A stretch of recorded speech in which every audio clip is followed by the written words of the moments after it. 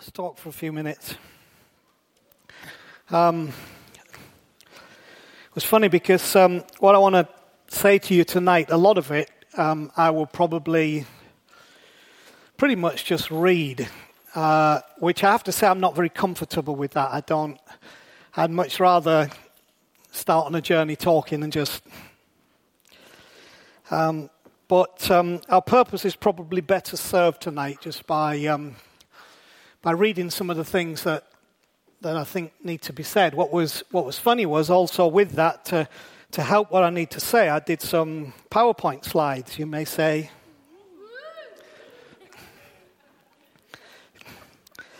So I came in and, gave the memory stick to Robert, and his first thing was, it's like Bob then. Hadn't told him what I'd said about reading stuff, so I thought, well, there you go. It's how Bob Nichols likes to read his messages. I don't know how he does it. I've asked him. It's like, I find it difficult to get comfortable doing that. But tonight, I probably need to discipline myself to that. I want to talk to you tonight about being freed from the stone.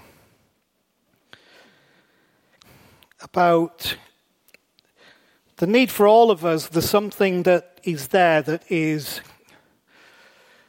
God-breathed, actually finding its way out into the whole expression of all that our life is.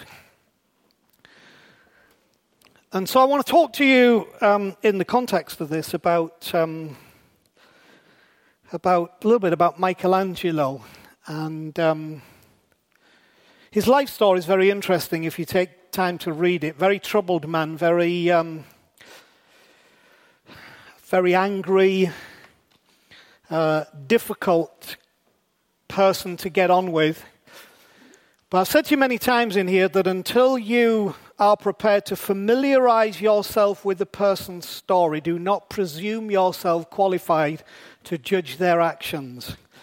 And Michelangelo's mother died when he was very young, when he was 6 years of age, and all kinds of traumas and difficulties in his life. And then his own artistic tendencies were not endorsed by his father, who rather wanted Michael to take up training so that he could make money to keep the family.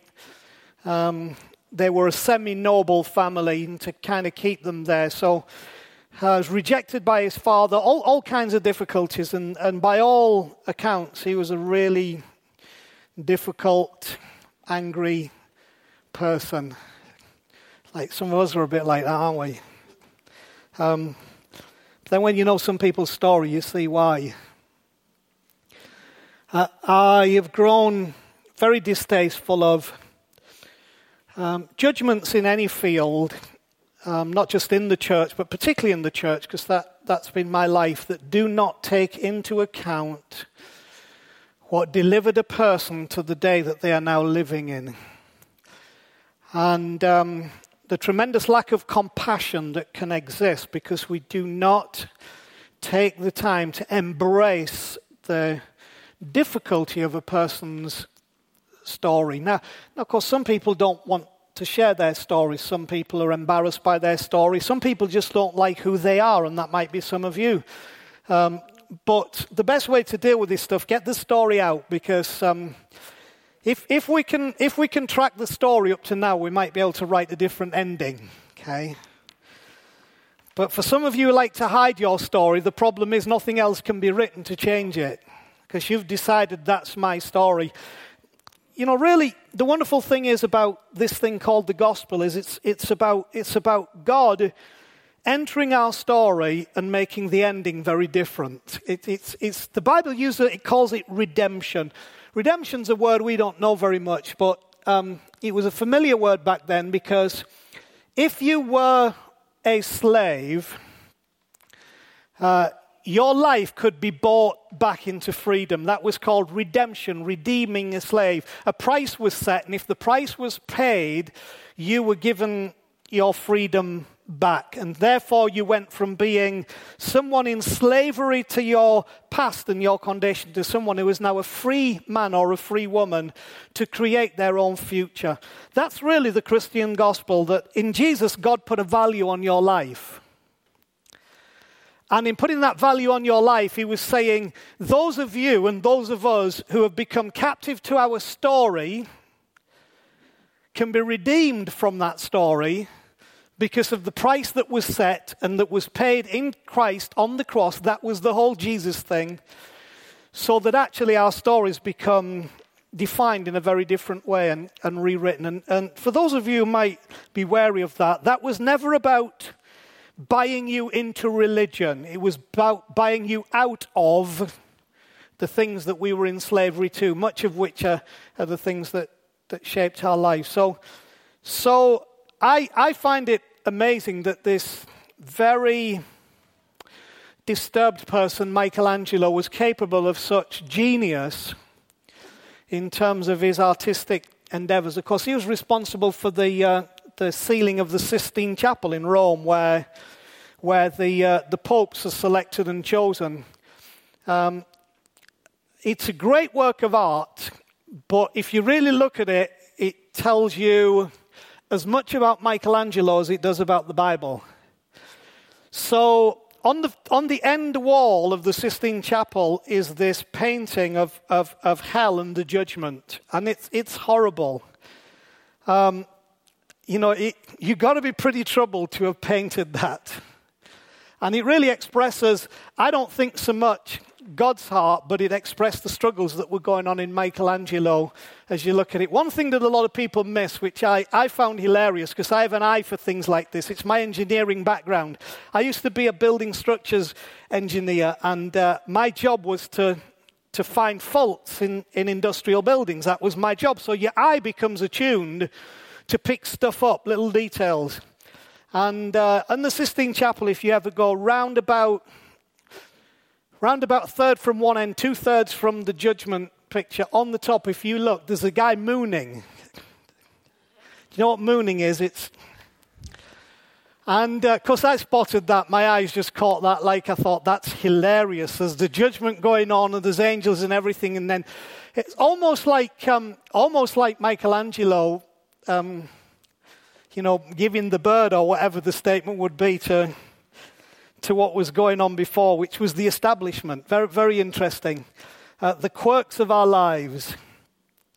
The good news is that within all of us there is something that needs to be freed. And that the whole of the Christian gospel is about freeing that. It's not about God being so narcissistic that he has to have the world worship him. You understand? If that's God's objective, he's the biggest narcissist of history. I mean, like, you'll worship me because you just should, and you either can do it by choice or I'll make you, but you're all going to worship. That's narcissism. That was never the point of God. God's point was never about what we could give to him or do for him. It was only ever about what he could give to us and do for us.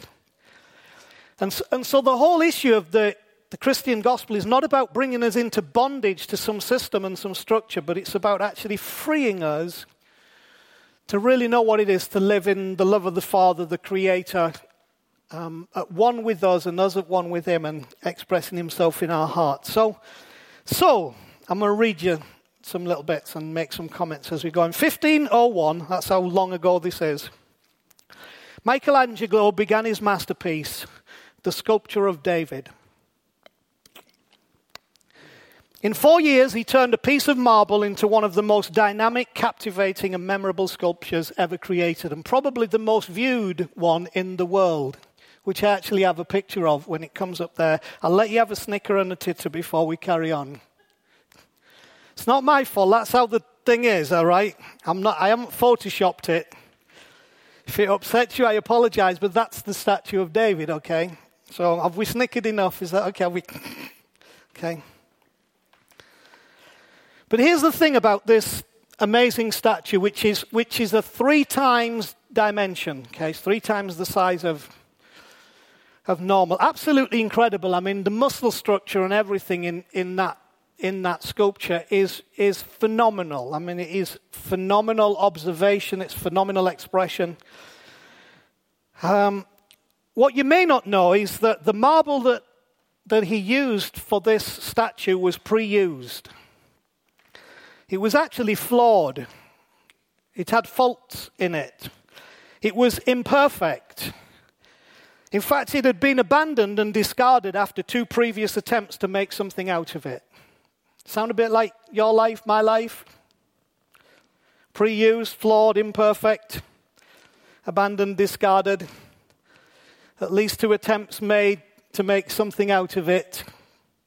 See, that's why what you see there is more important when you understand the story of what you see there. But see, Michelangelo, and I think again this was due to his own background and his own wounds and his own life, he acquired this piece of marble that had been pre-used, flawed, imperfect, abandoned and discarded. He acquired it and promised to carve a statue from the block. He promised. Now, if you really research the story, you will find that he took some ridicule for that promise because the nature of this marble was such that to make a promise that you would carve a statue from it seemed like the height of foolishness, because the reason it had been discarded was that the conclusion of other sculptors was that once you set to work chipping away at that marble, the flaws would become greater than the intent, and ultimately, of course, bits would drop off. It would fail and never become anything. But Michelangelo acquired it and promised. Do you know, the amazing thing again about the Christian gospel is that God made a promise to humanity. That in his acquisition of your life and my life, he has promised to carve a statue from the block. He has promised that what others have discarded, what others have said will never work out, it can never happen, look at the pain, look at the difficulty, look what's happened. He has promised to carve a statue from the block, which is your life. Now, his subject matter was the significant Bible character David. Okay, David and Goliath, okay, all that story. David, the writer of Psalm 23, the Lord is my shepherd. But his subject matter as well was interesting as the fact that he took this flawed and rejected marble and promised to make something of it, because his subject matter, David, this represents David. I don't know how he got the picture of David, but there you go. Internet, I don't know. Googled it. See, David, who he made out of this stone, was probably an illegitimate son. I actually personally believe David was an illegitimate son. There are reasons for that biblically, and also in Jewish tradition, that he was an illegitimate son. He had an affair at a very significant point of his life. He got the woman pregnant who he had the affair with. He was hoping it would just be a one-night stand, but the one-night stand left the woman pregnant, and that left him with a problem. How many times have we made choices and decisions and done something momentarily that the consequences of that have actually seeped into our lives way beyond the moment's choice of doing it? Well, this was David. Got the woman pregnant. To make it worse, he had her husband murdered. Okay, this is this guy. And then he watched the child die. Now, this David also had terrible problems with his own sons. And he knew what it meant to be betrayed, to live rejected, and be a fugitive. So this is the subject matter of Michelangelo, the damaged person, using the flawed marble that had been discarded because having made 2 attempts, nobody could do anything with it. This is the background. A flawed person with flawed marble creating a flawed statue from a flawed human being. Now, what was interesting, just as we're covering Michelangelo, is that this David, who made all those mistakes and betrayal and and lived through all those things, towards the end of his life, he wrote something which I have always thought was a wonderful statement. In the book of Psalms, which was songs, because David was a musician, he was a songwriter. Had he been a songwriter today, he would be a multimillionaire because, just about all his songs were published in a book called the Psalms, but there was no copyright then, so no agencies looking out, but he would have been downloaded. He would have had all the downloads and everything because every week without fail, somebody was singing the David song. But from all that background, he wrote towards the end of his life, and this was out of his experiences. I was young, and now I am old, yet I have never seen the righteous forsaken or their children begging bread. Now, if you're confused and think David was saying, because I'm righteous, this happened, the whole story of his life is that he in himself was not righteous. So whatever it was he was singing about, when he said, I've not seen the righteous forsaken, he wasn't talking about a righteousness earned. He was talking about a righteousness given. He was talking about that redemption. He was talking about me, David, the pre-used, flawed, imperfect person, abandoned and discarded, who there have been attempts that failed on me. Me, I have never seen the righteous forsaken or his seed begging bread. He saw himself as having come out of the stone that was flawed. So, the events then that formed this man's life, Michelangelo, were in many ways difficult and traumatic. And yet what I also find fascinating is that the following wisdom flowed out of that life story. I grew up in an era that said, if someone failed, you remove them from what it is that they're doing. So, for example, if I had, and the terms they would use is a moral failure, I should be removed from speaking to you. And yet, if you think about it, I am probably better qualified and better equipped to speak to you after a failure, and in a failure, and through a failure, than if I've never had what people see as a failure, standing here and telling you how you ought to deal with that failure.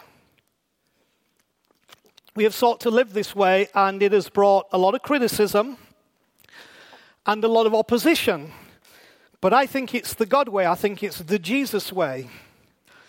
Because out of flawed people often comes the greatest of wisdom, because something is being freed from the stone, the flawed stone, the broken stone, the rejected stone. Something of value is being freed. So listen to these words of wisdom from this flawed man, Michelangelo, okay?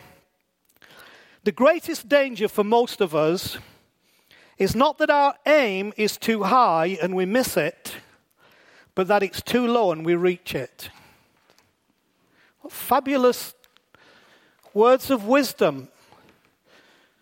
See, something was creating an experience in this man. I think another favorite artist of mine is Antoni Gaudi, who was an architect, who was the designer of the La Sagrada Familia in Barcelona. Similar experience, similar background. Here's another thing that he says. Excellence can be obtained if you care more for others than others think is wise. This is awesome.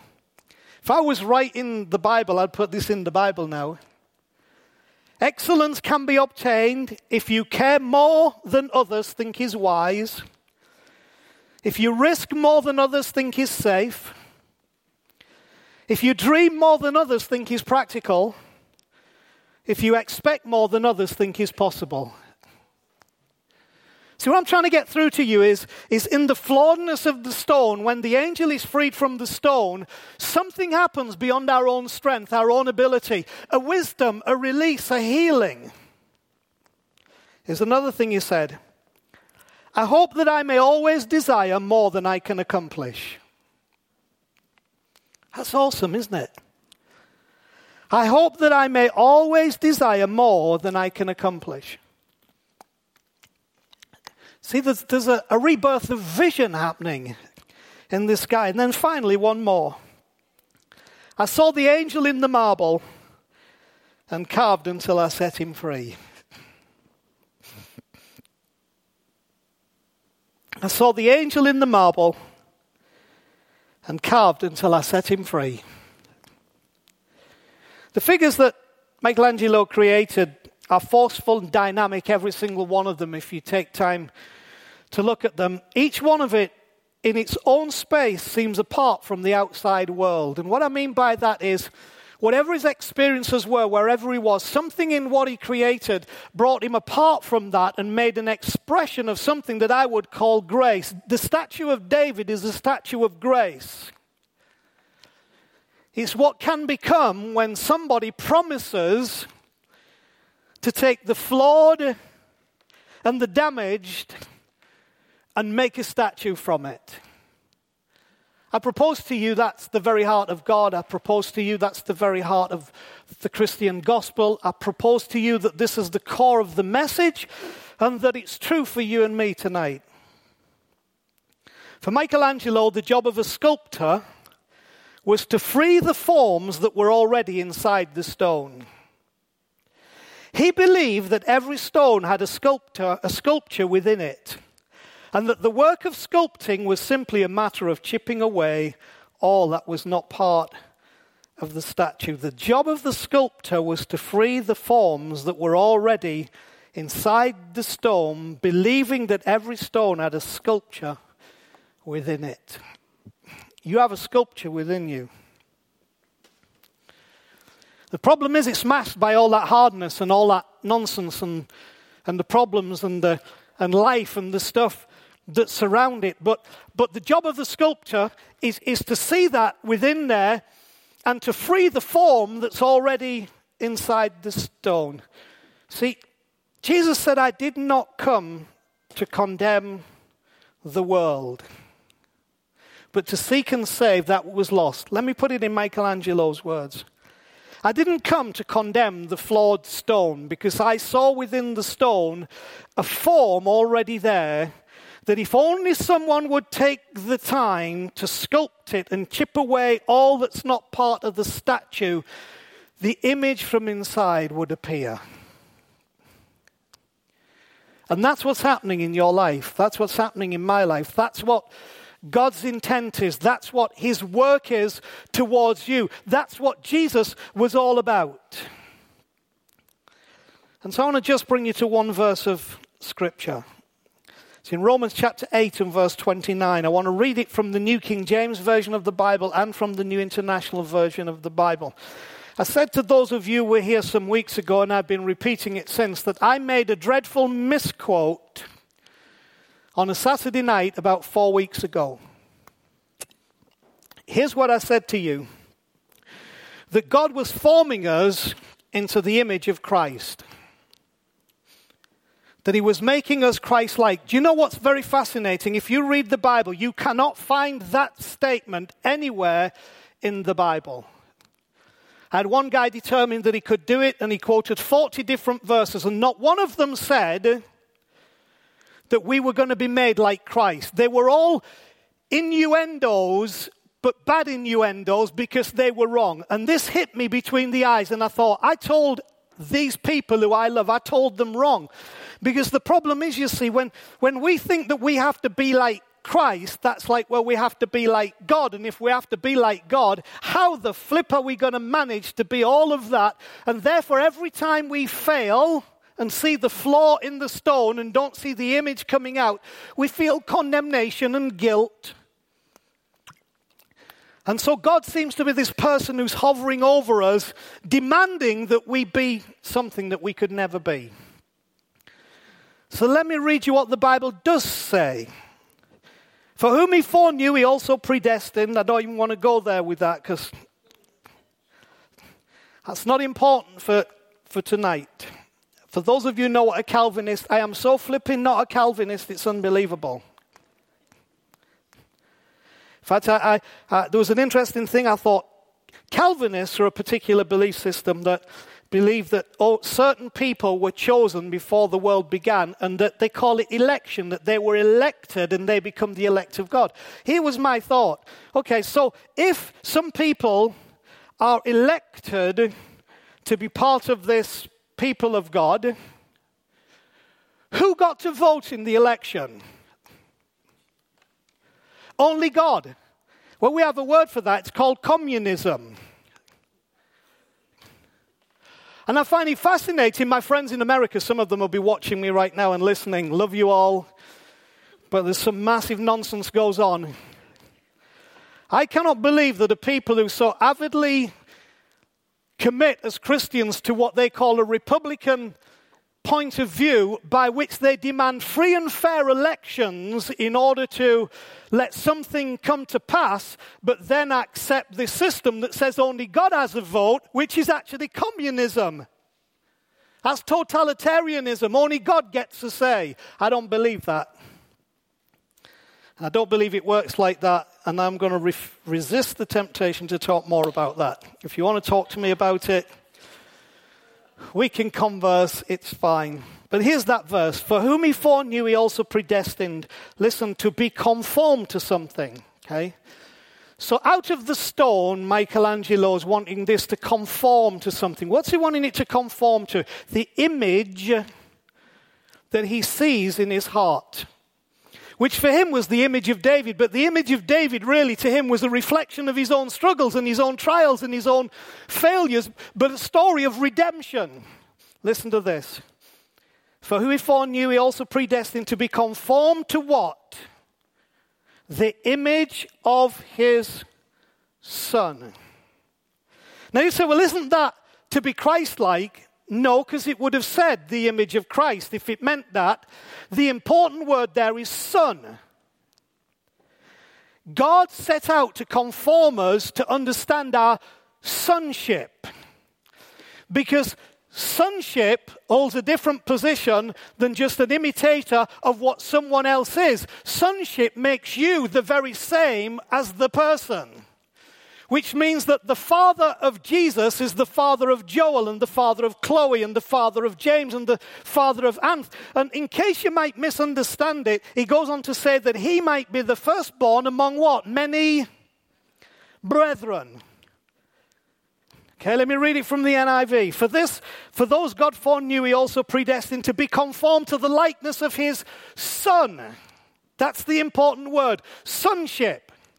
Why is that important? Because God only ever wanted to be seen as one thing by all of humanity. And that thing is Father. I've preached long and hard about the fact God never wanted to be God.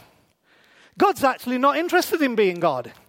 From the very beginning of time, all God ever wanted to be was a father, which meant that the image that's inside the stone that needs to be freed is the image of a son, right? It's the image of a son. Because what is a son? A son is absolutely connected to the father. The actual Greek word is an inheriting son. It's a son who is mature to inherit everything that the father has. That's what he's trying to bring out from you, because the thing is, that's already inside of you. Just like Michelangelo said that there is an angel in the stone, and my job is to chip away the bits until that is revealed. What God is wanting to make in you is that expression of sonship. He is your father, and you are his son. The likeness of his Son, that he might be the firstborn among many brothers. So we get elevated to brother status with Jesus. Which means we have equal status before the Father. Which means we have equal pull on the Father's heart. Which means we have equal attention from the Father. Which means we have equal inheritance from the Father, which means that whatever the Father thought and did for Jesus, he thinks and does for me, and that the same extent to which his heart was towards Jesus, his firstborn son, his heart is towards me, and his heart is towards you. And the image that's in the marble that is your life is the image of a Son of God. Just like Michelangelo looked at that marble and all people could see was flaws, all they could see was a discarded piece of stuff that was not fit to be used. It was imperfect, abandoned. What Michelangelo saw in there was something that you could not see unless you could see with something more than the natural eye. You see, I don't care what you see in the people around you or even what you see in yourself. God looks into the stone that is your life that's become hardened and flawed, and he sees his son in there. And not only that, but he sees you as a son. And so his whole purpose is to release sonship from you. So let me say a few things to close this. That to me was a big shock.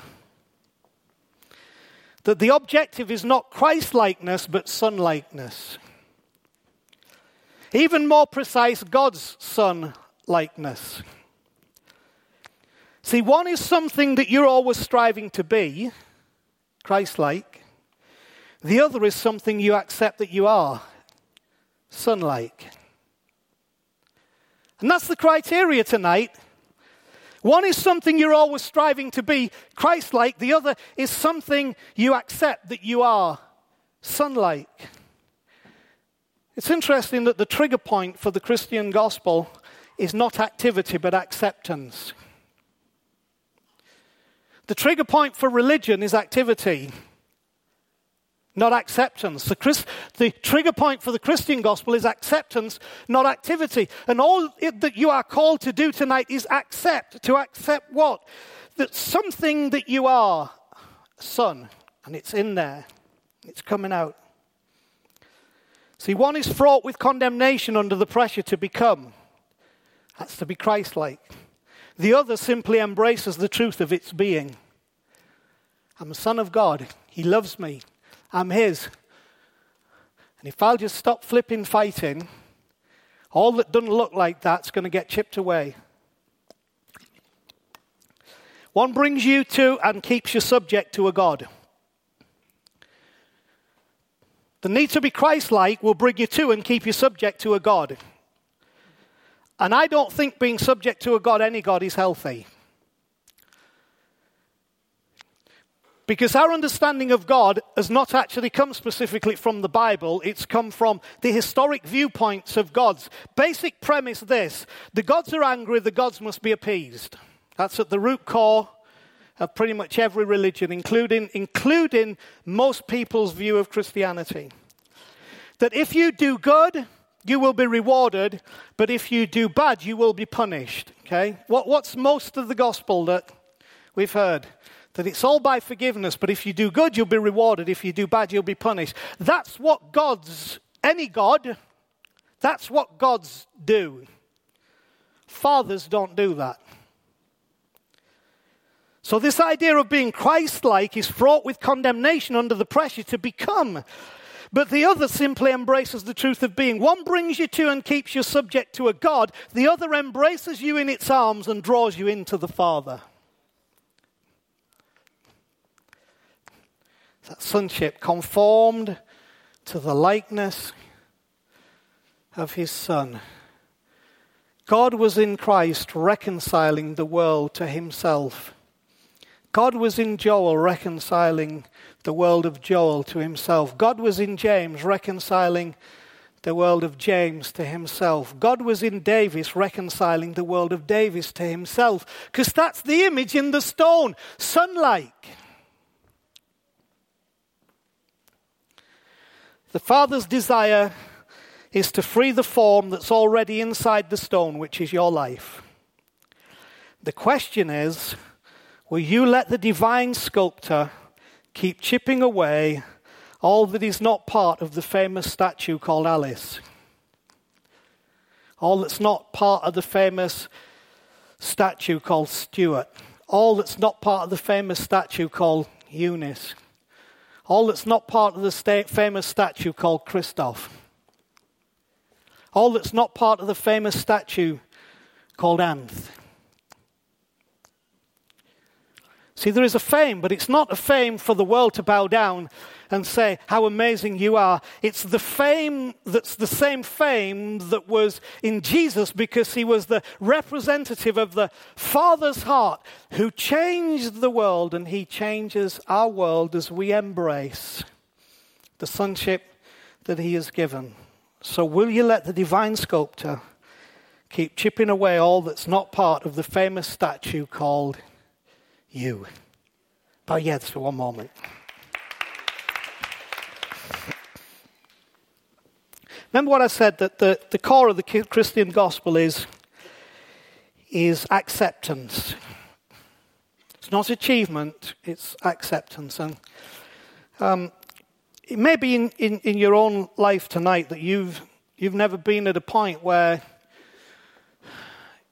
you would engage your own heart and consciousness to say, do you know what, I accept this amazing, if this is true, I accept this amazing truth of the statue, the image that God graciously wants to release from me because of what's called redemption. He bought the stone, which is me, and promised to make a statue. The acceptance of that and the willingness to let the chipping begin to take place is the whole essence of the transformation that changes us from that flawed stone with no hope and no purpose to actually becoming the subject of a dream, the subject of a vision, the subject of something new, something fresh, something wonderful.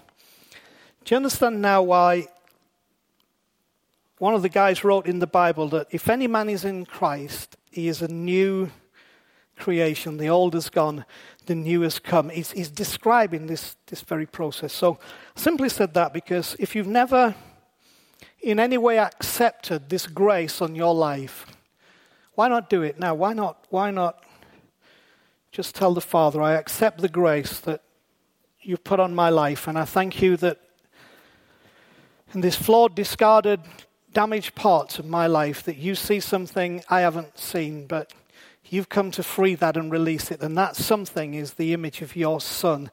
So you can be my Father and I can live as your Son and purpose. If you've never done that, just do that now. You've never talked to the Father, just say, I accept that grace. And for those of you maybe who tonight have just related to some of the things we've said because you see yourself as that flawed stone. Maybe you see yourself as very little work that's been done. Maybe some of you kind of half-finished work. But you've sort of given up hope because you've thought, one more blow of the hammer and chisel and I think I'm gonna come apart.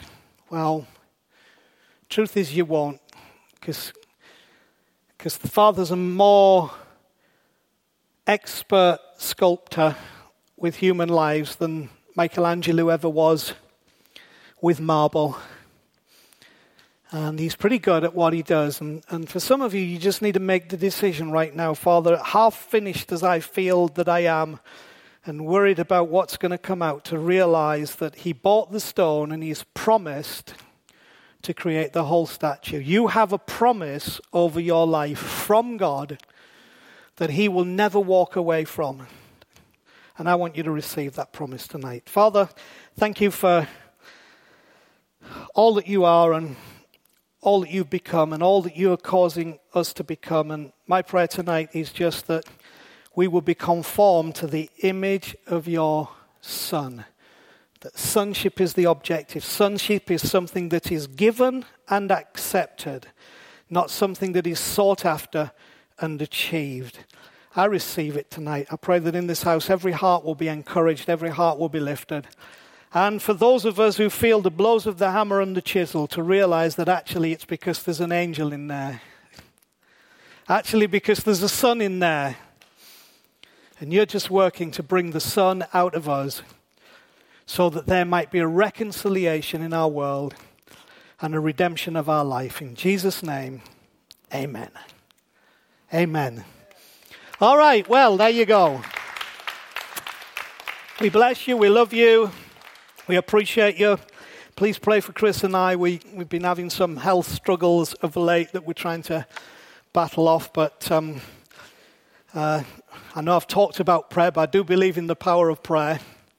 I just like that prayer really, whatever it says about God needs to be saying God is good and God is here and God is with us and we're sons and he's the Father.